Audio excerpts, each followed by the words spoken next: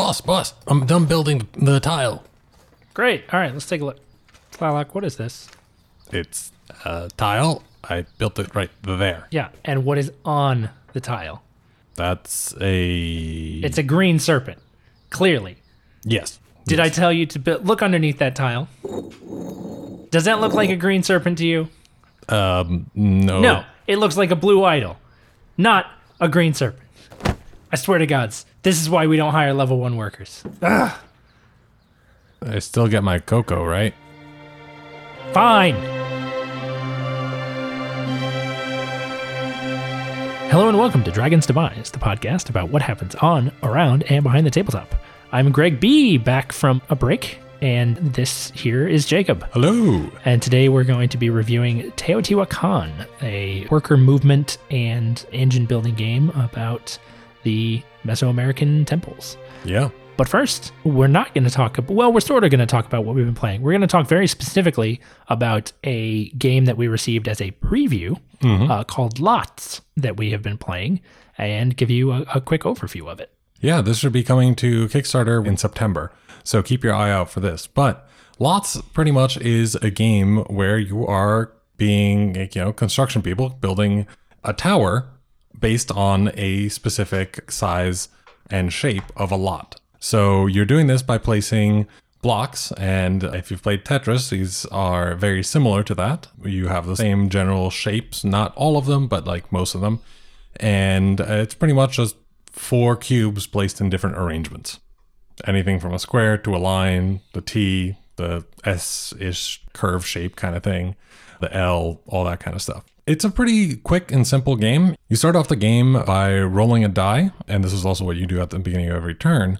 And the die has all the different types of blocks on it. As you take whatever blocks you roll into your supply, and since you started with 1 and then get 1 every turn, you always have 2 to choose from. You then get to place one of these blocks, and you get points based on adjacency to the same color. Each of the shapes has a certain color.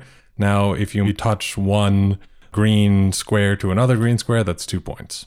If you touch the one green square to 2 other green squares, that's 4. So on and so forth. You also get points by completing floors. So you have to fill in the shape of the lot on one level, and whoever is finishing that level is going to get 5 points. And one of the things that you have to be careful of is you can't overlap any areas that are not part of the construction zone of the lot. You have to always be within them, so you really have to finagle how you're going to put all these pieces together in order to get the most points. Right. Yeah, and I mean, the spatial element, sort of the dexterity element, obviously, because you're working with a vertical tower, kind of Jenga-esque, is a big deal. And you're wanting to make sure that you don't drop any blocks, because if any block falls on your turn, you still have to finish placing your block, but you don't score any points for that turn. Mm-hmm. As I found out, you can set someone else up for some really good points. It's true, if they draw the block that you dropped, for example. But play will continue back and forth in this manner until one of 2 things happens. Either a certain point threshold is reached. In a 2-player game, that's 40. In a game with up to 4 players, that scales down. I believe it's 30 at 4 players. So it's nice, that you don't have to worry about the game dragging on too long as more people are competing for points. Or the other end game condition is when any 3 piles are completely empty. So you're going to be rolling a die. And that's, obviously there's some randomness. Maybe in a particular game, you'll just run dry on yellows. And then if you run out of 3 different types of blocks, the game ends immediately. And whoever has the highest score at that moment wins the game. Or it technically ends at the end of that player's turn. Oh, okay. All right. Well, I mean, that makes sense. They should get to place the block that they've acquired. Exactly. In addition to all this, you also have some cards. And these cards, they give you some benefits. Most of the time, it's both point scoring as well as affecting the tower in some way. Some of them can be affecting the other players in some way, like trading blocks or getting half the amount of points as someone else did. But you can also remove certain blocks from the tower, place something as if it were a different color and score based on that, etc., etc. So those are pretty useful. And you start the game with one of those, but one of the really cool things about the game is how you get more. And this is through a catch-up mechanic that works for both these cards and also these little cubes that are really just one of the 4 cubes of the other pieces that are like these little purple cubes. And what happens is that the last player to get onto that space that either shows the cube or shows the hard hat, which is for the cards, that is the person who gets that benefit. So it's a catch-up mechanic. You get these additional things that will help you build the tower more or get more points and catch up and get back into the game. Right, which is a really nice mechanic. So, it doesn't just lead to one person snowballing out of control. You've got a real nice sort of leapfrogging, at least in our experience. So you're going to be trading back and forth. Sometimes, I'm going to be in the lead. I'm not getting any cards. And then Jacob surpasses me with those cards. But now I'm getting cards. So I think it's a very well-designed system. I think it's important for a game like this where it's pretty easy for a person to have a monster 20-point turn and otherwise run away with it. So very good inclusion there. And otherwise, I think the game just feels really good in a lot of different ways. I think the sort of dexterity element is satisfying. Like, it's inherently tense, right? So you're like, oh man, am I going to knock something over? And you're looking for opportunities to fill in spaces that other people might be unwilling or unable to do because, either they didn't get the right type of tile or they thought that it was going to be too tight a squeeze. So you have to balance risk versus reward. And I think it's done very effectively in this game. Yeah, I agree. And I think especially when you have like a few more players, then you really got to I only have one chance to get this one thing, and then because someone else is going to get it otherwise. So let me really try to finagle how this is going to work and balance something in such a way. You can also have some really fun towers that are almost combative, where it's like, I'm going to do this just so that you can't do this, something like that, which you do see what everyone has in their hands and their storage areas to put out. So if you see the person in front has a red one, you don't really want to set up a red play for them, that kind of stuff. Right. So that can be a lot of fun. And the game plays in 20 to 30 minutes. Yeah, it's very quick. It's extremely quick. And, I normally don't really like the randomness, but a lot of the things that this game does actually mitigates that, including the speed of the game. It's a very quick game, but also you always have 2 to choose from. They might be the same one because luck is still luck and a die is still a die. But you always have 2 to choose from. You can have those cards that modify something, that change something, that can really help you mitigate a bad roll, for example. But I think one of the other fun things about the game is that there can never be any ties, even on any points. Right, yeah, that's a clever system. Yeah. So pretty much if you land on the space that is occupied by someone else, you actually bump them up. So you give them an extra point when you're doing that. And so it's just you got to make sure to try not to do that because, that could bump them over the edge or whatever it is. Right. Well, and it's also a unique system. A lot of times you'll see, if you would land on a space that someone else is on, you just can't move there. Or, of course, you sharing the space is pretty common. But I don't think I've ever seen a game where you bump up the person that you've displaced. Yeah. So that's pretty cool. Exactly. Obviously, this is a preview, so, it's still being polished. There might be some rules changes. There might be some fundamental mechanical changes. One thing that I will say is that, obviously, given that it's not just a spatial game, but a spatial game that relies on some pretty precise positioning. I didn't expect that to be a tongue twister. The components are going to have to be really, really high caliber. The publishers, are going to have to make sure that they are very, very careful and very, very exacting in how they construct these pieces. So as you're looking at the Kickstarter campaign, make sure that that's something that you're looking out for. Obviously, given this preview copy, we can't know that, but that's just something that I would think about going forward. But overall, this is an interesting game, something to keep an eye on.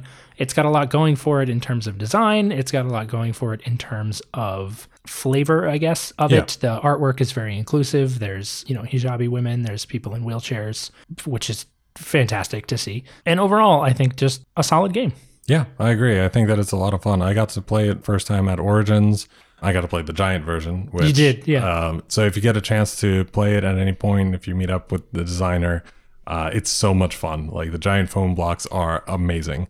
But I'm still looking forward to how it's going to feel with the nice wooden pieces, so they're not using plastic or anything like that.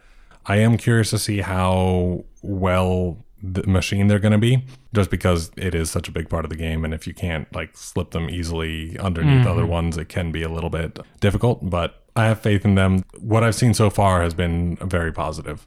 Like from any design aspect, all in all, I really do enjoy the game. So I'd highly recommend checking it out when it comes to Kickstarter. Yeah, well, there you go. Keep a lookout for that in the next couple of months. And that's a preview of Lots. Alrighty, now let's get to building and talk about Teotihuacan. Yeah. So Teotihuacan is a worker placement game. Sort of. Yeah, sort of. In which you are building the central pyramid of the titular city of Teotihuacan. And, you're building up this temple by gathering resources, improving your workers, and in general, just what you would expect. Yeah. 2 to 4 players. Well, technically 1 to 4 players. I would say it takes 2 to 3 hours for a full game. And yeah, let's get into the mechanics. So the reason that I sort of said about worker placement is that it's actually more of a worker movement game. True. So your workers are going to exist on a board which is comprised of 8 spaces, each representing a different action. And on your turn, you're going to move your workers around the board. You start with 3 workers, you can get up to 4, and on your turn, you can move any one of them up to 3 spaces. So 1, 2, or 3 spaces. So you have a lot of flexibility about how you can move around the board, but you're still fundamentally moving in a clockwise direction around a board of specific actions in a specific order. Yep. And the spaces that you can move to, one of the cool things is that you'll randomize them at the beginning of the game. And these spaces pretty much give you different actions that you can take. When you land a worker on a space, you choose one of 3 things to do. The first thing being gather cocoa. So cocoa is how you pay your workers. AKA money. Pretty much. You will get the amount of cocoa equal to the number of different colored dice/workers, because we didn't mention that, on that space plus 1. So if there's already a yellow and a blue, and I place my yellow on there, I would get 3 cocoa, because that's a yellow and a blue plus 1. The second thing that you can do is you can worship, and this means that you lock one of your dice onto the temple space on that tile, and you can then get either one or both of the benefits going up on a temple track, or getting a tile that has like resources, collectibles, other things like that will be beneficial in the long run. Right. And it's worth noting that not every single action tile will have a worship space. That's restricted to only certain action tiles. And then the third one, and the one that you're going to be using probably most often, is do the basic action of that tile. And these are really just, gathering different kinds of resources, building the pyramid, decorating the pyramid, getting technologies that will help you get all these, or building up the houses of the nobles and that kind of stuff. So it's that type of thing. Those are the actions that you can do. But I think the most interesting thing is about how the workers work. Right. So Jacob sort of alluded to it there. The workers are not represented by meeples. They're actually represented by 6-sided dice. And this is because the number of pips that is currently showing on any given die is essentially the level or rank of the worker. So as you're moving your dice around, your workers around, you're activating actions which may have better outcomes or more efficient outcomes if your workers are of a higher level. So you're wanting to get those workers to a higher level, which is done by performing actions, after which you'll typically have an opportunity to level 1 or more of them up. But you don't want to level them too aggressively because of a mechanic called ascension. So when a worker reaches 6, it gets a little abstract here. Bear with me. The worker that is represented by that die is considered to ascend. They're removed from play. And instead, you turn the die back to a 1 on its face, and you put it on the starting action space. So essentially, that worker, that individual, has passed on, and you get bonuses for that. So you can get cocoa, you can advance on temple tracks that give you bonuses. You get bonuses every time that happens, but it does mean that your worker's value is going to reset. So you got to be careful to manage sort of the ebb and flow of, oh, I need workers of a high level so I can activate these good spaces, but I also want to get bonuses for ascending. So That's one aspect of worker management. The other is that many of the actions will also scale based on the number of your workers already present on a space. So if I perform an action with one worker, even if that worker is level 5, I'm only going to get a relatively small benefit. Whereas if I perform an action on a space that already has 2 of my workers, 2 of which are level 5s and 1 of which is level 3, that's going to be a really good action. Yeah. So there's some advantage to sort of keeping things flexible and moving your workers around the board so that you can activate any space you need when you need it. But there's also a lot to be said for stacking up and getting really, really powerful actions on the spaces that you choose to utilize. Though of note here is that the action is always taken of the lowest of the workers that's on there. So if you have 2 5s and a 1, you're taking the level 1 action for 3 dice. Right. Which is still going to be better than the level 1 action for 1 die. Yeah. But not as good as the level 5 action for 3 dice. Yeah, exactly. So there's a little bit of a balancing mechanic there. And then one of the key actions is, of course, building the pyramid. And now when you build the pyramid, you need to have the resources for each of the tiles that you're placing. And then based on the number of workers that you have there, you will place a certain number of tiles. Each of these tiles has 4 symbols on them. And when you place them, first of all, you already have a seated start for the pyramid. But also on the very bottom, you have the symbols, and each tile that you place has these symbols. And whenever you match those symbols to the ones that are underneath when you place a tile, you get a point for each one that you match. So if you matched all 4 of them, that would be 4 additional points. Also, these symbols can be colored. So there are the 3 different temple tracks. They have the red, the blue, and the green color. The symbols can be colored one of those 3 colors. If you place a tile that has one of those colors and you match the symbol to the symbol underneath it, you not only get a point, but you also get to move up on that temple track. That's a lot. But you will also get points for every tile that you place based on where you place it. Right. So, even if you don't match anything. Yeah, you don't match anything, you still get a certain number of points for placing a tile, and those are based on the different levels that they are. So you've got your base, then first level, second level, and the top of the pyramid. Each of them are a different number of points, and that's very much a big part of point scoring in general. Oh yeah.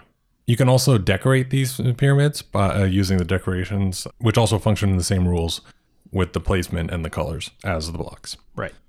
Now, when someone places that last block on the pyramid, the game is over. It ends at the end of that person's turn. Boom, that's it. It's gone. That is our great work. It has been completed. Your wonder has been built. References here. CEng. And then once the game is completed, you look at who has the most points. There may be some in-game scoring conditions, which we'll cover later. And whoever has the most points wins. Surprise. Right. There is another way that the game can end. Each round takes place over a certain number of turns. At the end of each turn, you advance what's called the eclipse track. So you're taking a dark tile and you're moving it towards the space where it will cover the light tile. However, that number, the number of turns in a round, is going to decrease every round. So there's a maximum of 3 rounds. And additionally, there are things that you can do during the game which will advance that track. So every time a worker ascends, you advance that track. There's various other bonuses and things that you can take that will also advance that track. So the game can end by reaching the 3rd eclipse phase, which can happen deceptively fast if somebody's going for a really ascension-heavy strategy or doing a lot of things that advance the eclipse track. So if you're banking on building the pyramid to its completion, do keep in mind that someone can end the game prematurely. Yep. They can rush you to an end. And that's a general overview of how the game is played. This game does have a lot of rules, so I'm sure that we missed some stuff, but I think that should give you a bit of a feel for what is a part of this game. Right. I mean, there's everything from the temple tracks, which can give you different bonuses when you move up them.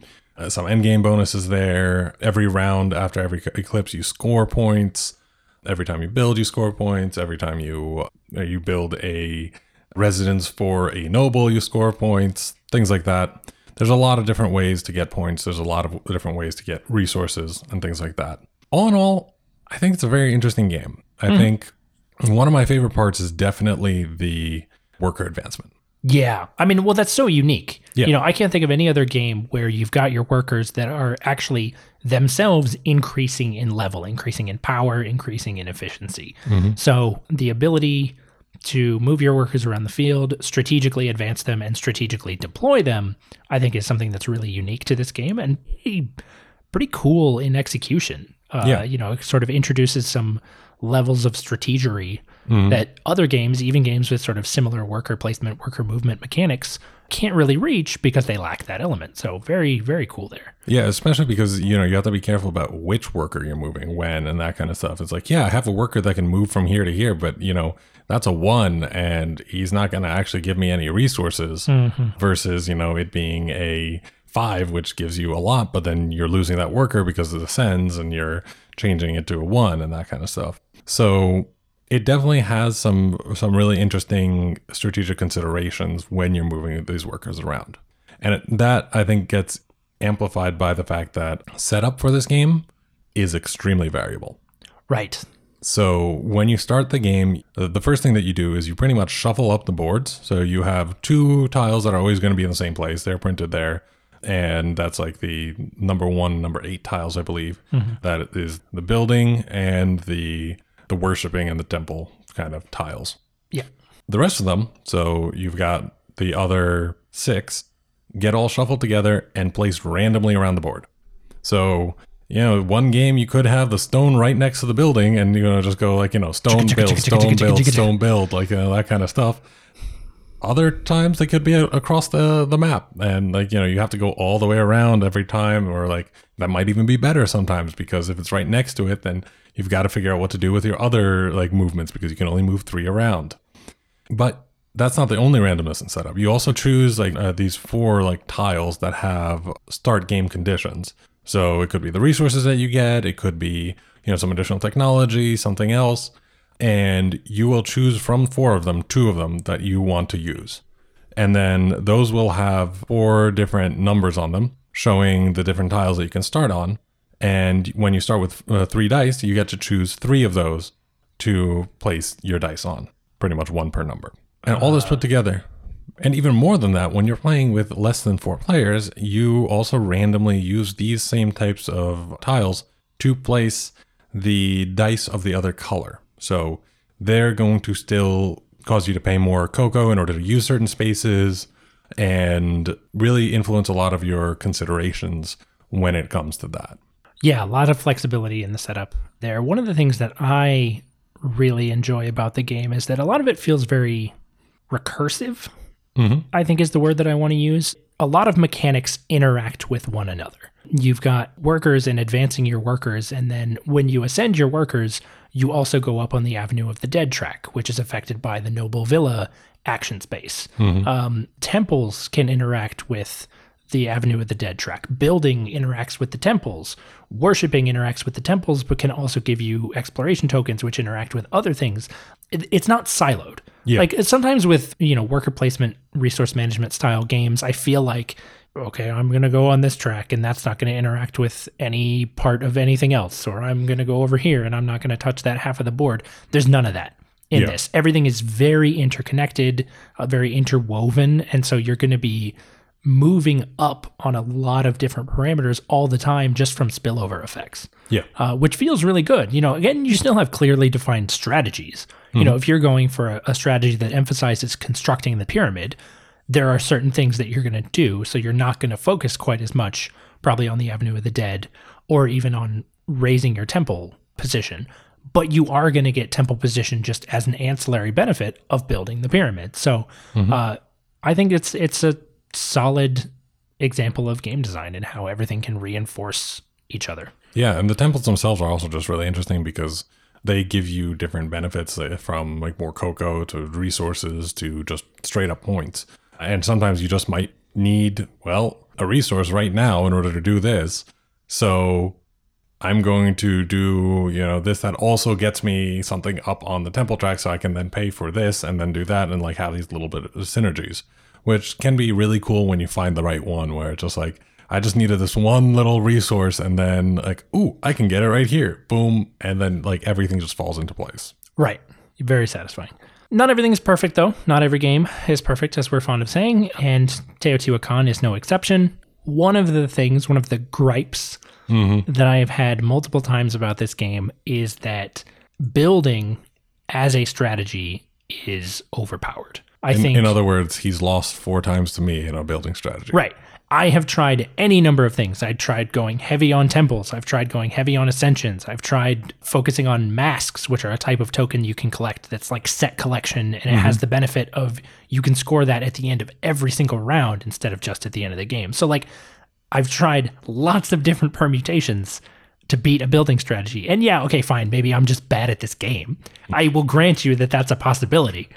But the fact that Jacob can like sleepwalk to a victory of like 300 points to 200 points by just doing a building strategy, it feels kind of bad. Like it makes me think that there is something just inherently powerful about a building strategy. And yeah, you can say that that's the core conceit of the game. Like that's the unique physical thing at the center of the game board, but it still sucks. Like you want to have a variety of viable strategies. Yeah, no, I definitely agree. I mean, I haven't seen anything else win yet. Everything's been like a building focused strategy. I think it's probably better to have like a little bit more of a balanced strategy, but even, 2 players, it can be really easy to get siloed, but even in 4 players, like when I played that, the building strategy won. Right.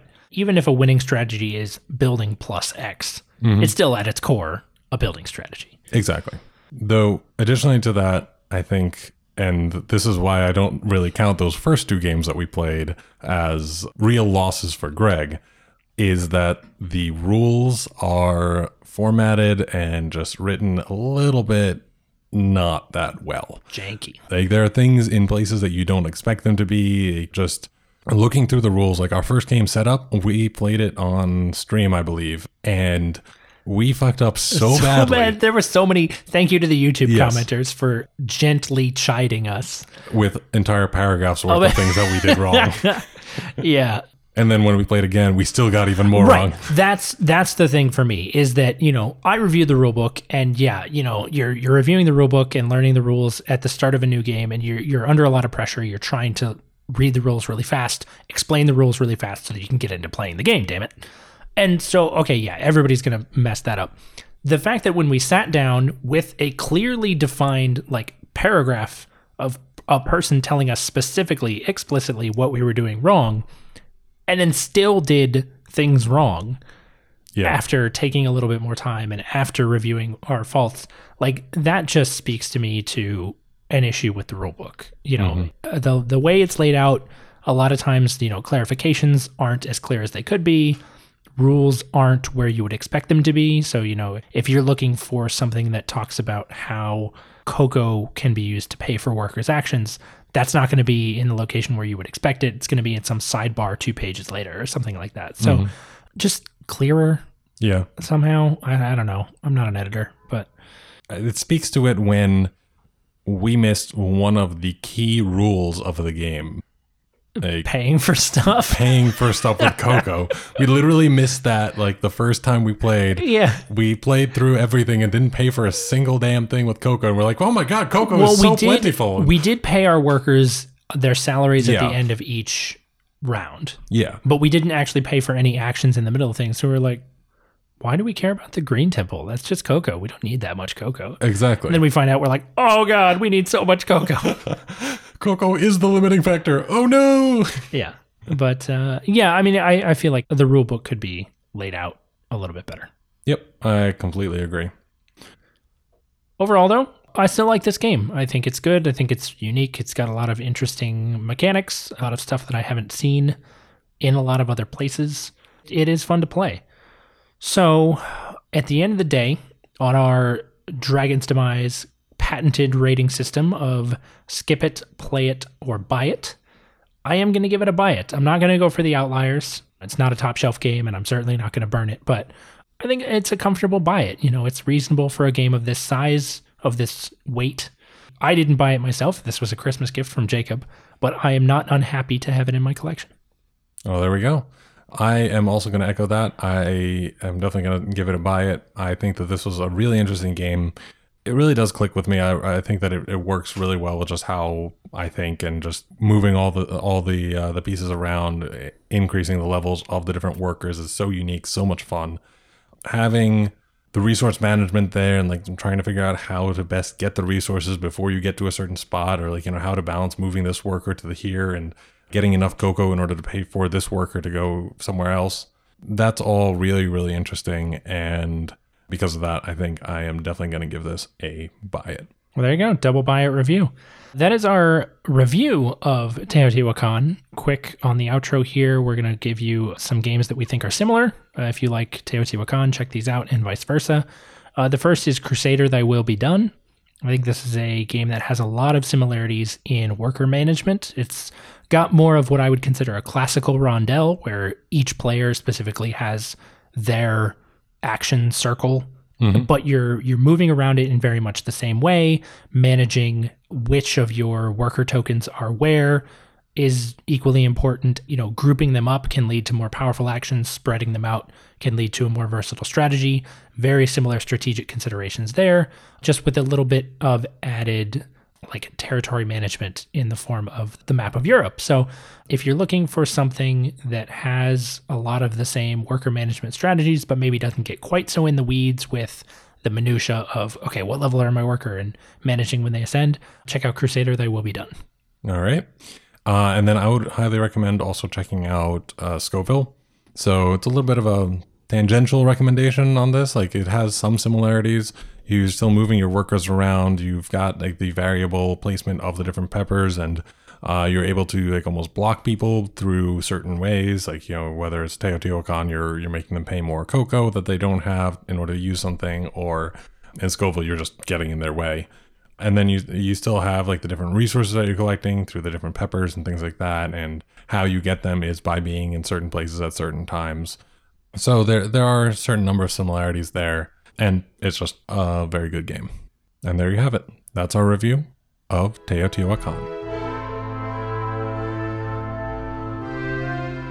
Thank you for joining us for this episode of Dragon's Demise. We hope that you enjoyed it. Be sure to tune in this week on Wednesday as we are tackling Game 10 of Charterstone, getting very close to the end of our adventure and our town being built, so that should be a lot of fun. And then on Friday, we've got our stream of Gloomhaven, so definitely check that out. Otherwise, WashingCon is coming up soon, so if you are interested in coming to WashingCon this year, it is September 7th and 8th, and it's at the Georgetown University Hotel and Convention Center. It's going to be a lot of fun. We have some awesome games and some really, really cool things to try out.